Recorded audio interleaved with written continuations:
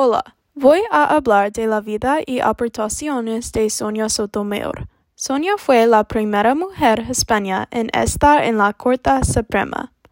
También fue la tercera mujer en la Corte. Desde que tenía 10 años soñaba con ser abogada.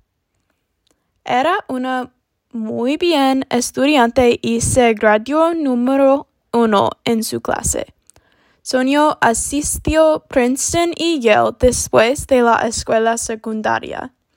Continuó con su carrera y logró sus sueños de convertirse en abogada. Sonia tiene un legado por todo lo que logró en su vida. Podemos aprender de ella que todo es posible con trabajo duro. Gracias por escuchar a mi podcast.